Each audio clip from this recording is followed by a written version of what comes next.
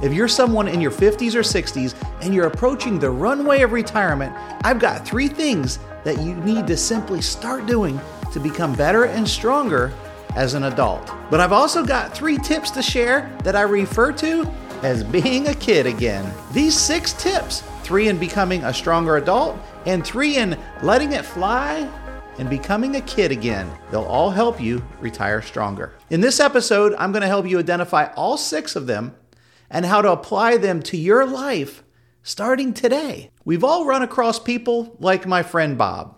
Bob's now retired from the restaurant industry, but this was a guy who at one point you'd see all dressed up in his business suit giving a presentation or leading a board meeting. Sophisticated, well-spoken, and polished.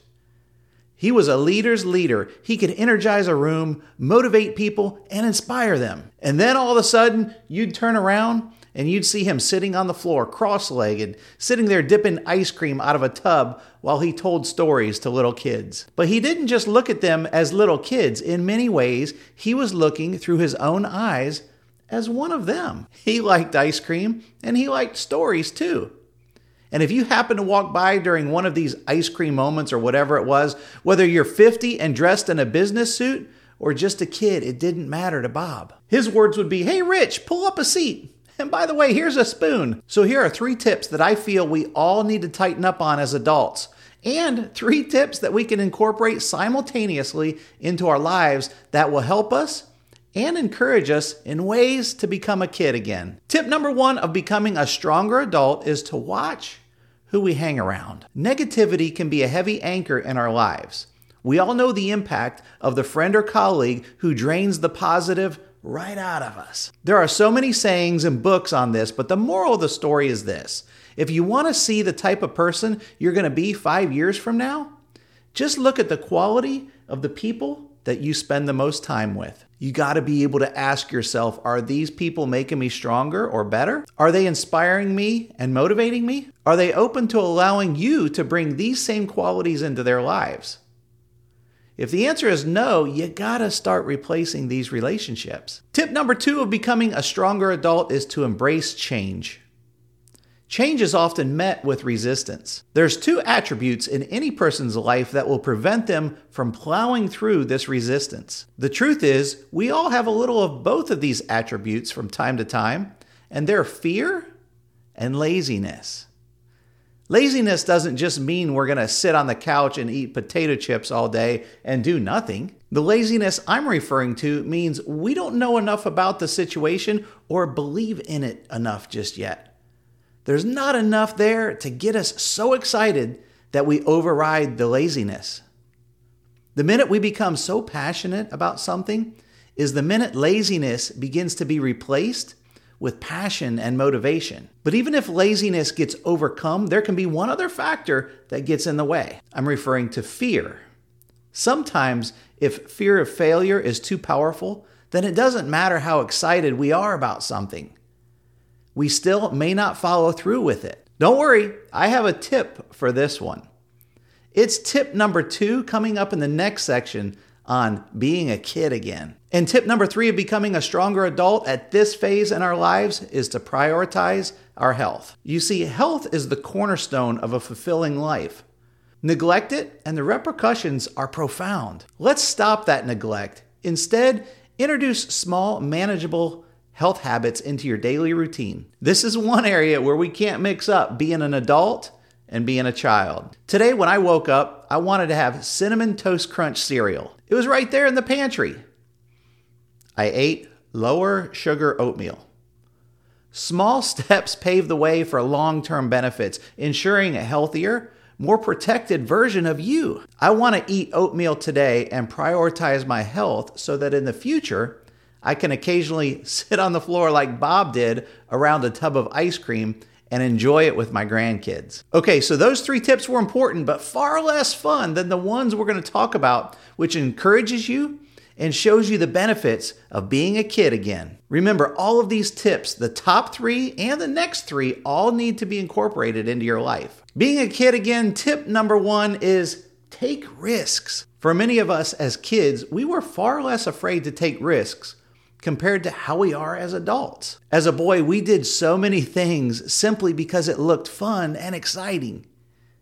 I remember my grandmother had a pool with a screen enclosure over it. But one summer, a panel of that screen enclosure fell out of it, and it took a few weeks before they got it repaired. So what did me and my buddies do? We set up a ladder next to the house so we could climb up, get on the roof of the house, and jump through that section of the screen enclosure that was missing the screen into the pool. You see, we didn't overthink it. In a similar way, I want to encourage you to take some risks in your 50s and 60s. Now, I'm not suggesting you go jump off of a roof into a hole in a screen enclosure down into the swimming pool, but take some extra risks that you normally wouldn't take.